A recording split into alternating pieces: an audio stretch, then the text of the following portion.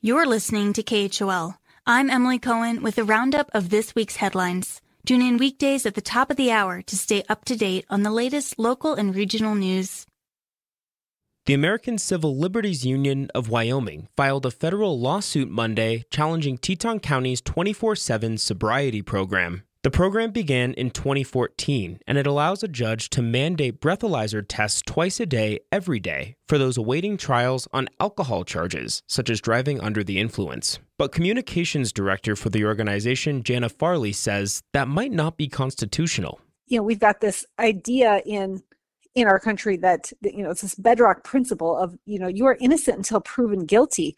But this program is a gross overreach of government power.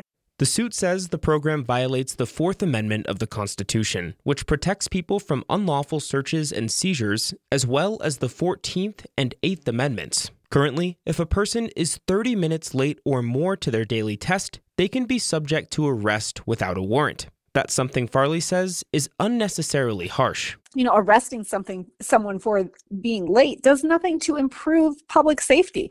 It's just simply an incredibly punitive pretrial release condition, especially for these first-time suspected offenders. In the last 3 months of 2021, 66 people had to provide testing under the 24/7 program. Law enforcement officials say it keeps the community safe and reduces incarceration rates.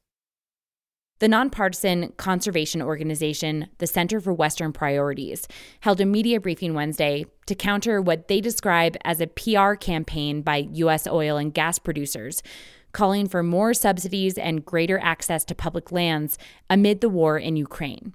The nonpartisan budget watchdog group, Taxpayers for Common Sense, also weighed in, represented by Vice President Autumn Hanna.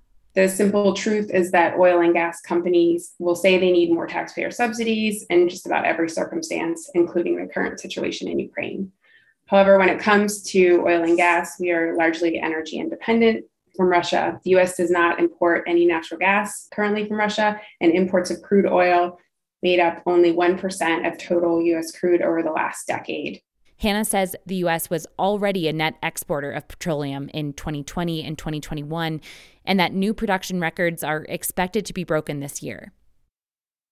The push to expand Medicaid in Wyoming failed this legislative session. It was introduced as a budget amendment in the state Senate, but didn't pass due to both procedural reasons and the fact that many lawmakers are still not convinced that enlarging the federal health care program would be a good idea. But despite that setback, many advocates, including R.J. Hours of the American Cancer Society's Cancer Action Network, remain hopeful. Really, overall, we're not daunted. We're not disappointed. We feel very invigorated with the momentum that we think the issue has.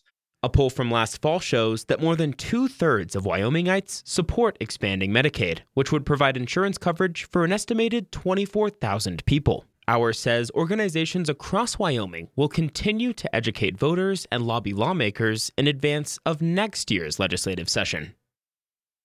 Water managers from western Wyoming and eastern Idaho gathered Tuesday to talk about the Snake River Reservoir System, a massive network that serves farming and recreation in the area. Last year, drought made headlines when Jackson Lake dropped to historically low levels to support interest downstream. Now, another relatively dry winter means reservoirs are currently projected to be at 60% capacity by spring, compared to 88% last year. Resources manager for the Upper Snake River Basin, Brian Stevens, says that means water will continue to be a scarce resource this coming summer and fall. There's potential, increased potential, for us to totally drain the reservoir system this year. The irrigation districts that have that water, they're entitled to that. We make those deliveries when they're called on. So Jackson Lake will remain low.